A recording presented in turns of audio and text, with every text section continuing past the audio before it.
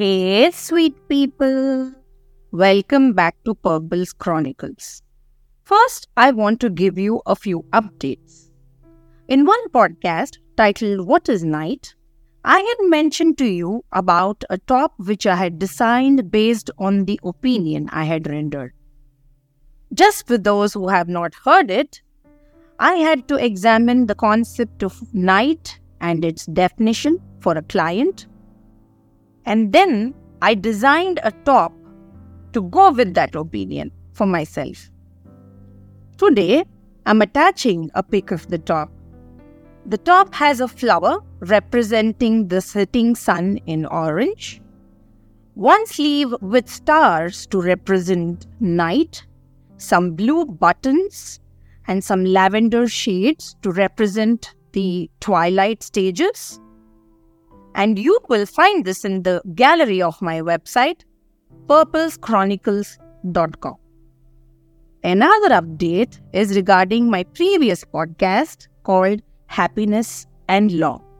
I had mentioned about my contacting the Home for Children, and I was fortunate they replied to me.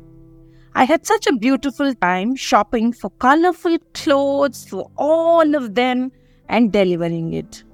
I'm putting up those pictures too.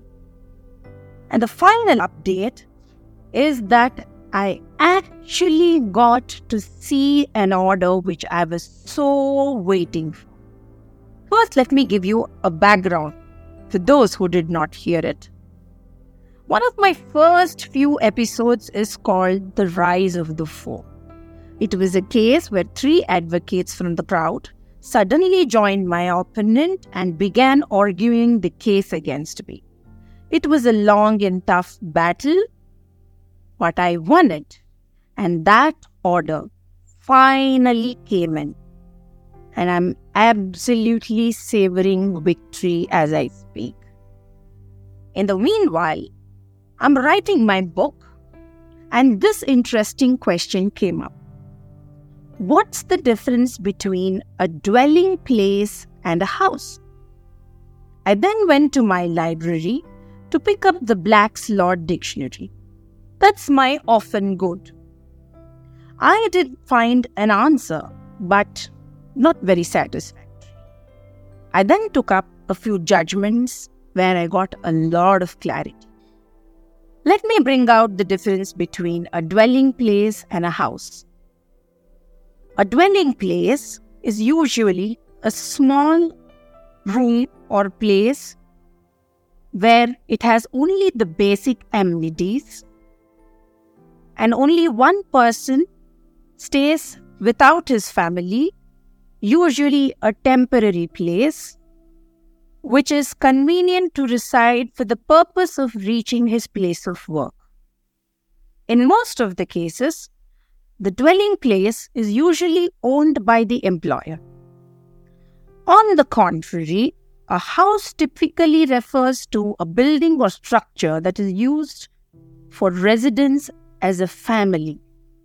It is a more specific term that denotes a standalone residential building which has more amenities than a dwelling place. But the key difference is this.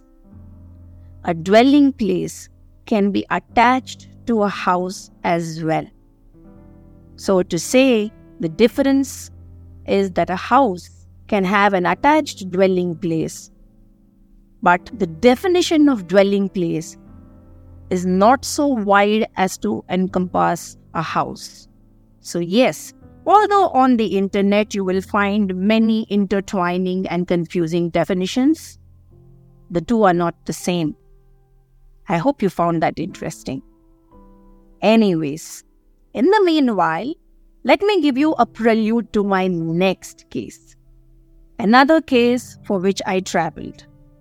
A case where a manufacturing company found its employee selling scrap material surreptitiously.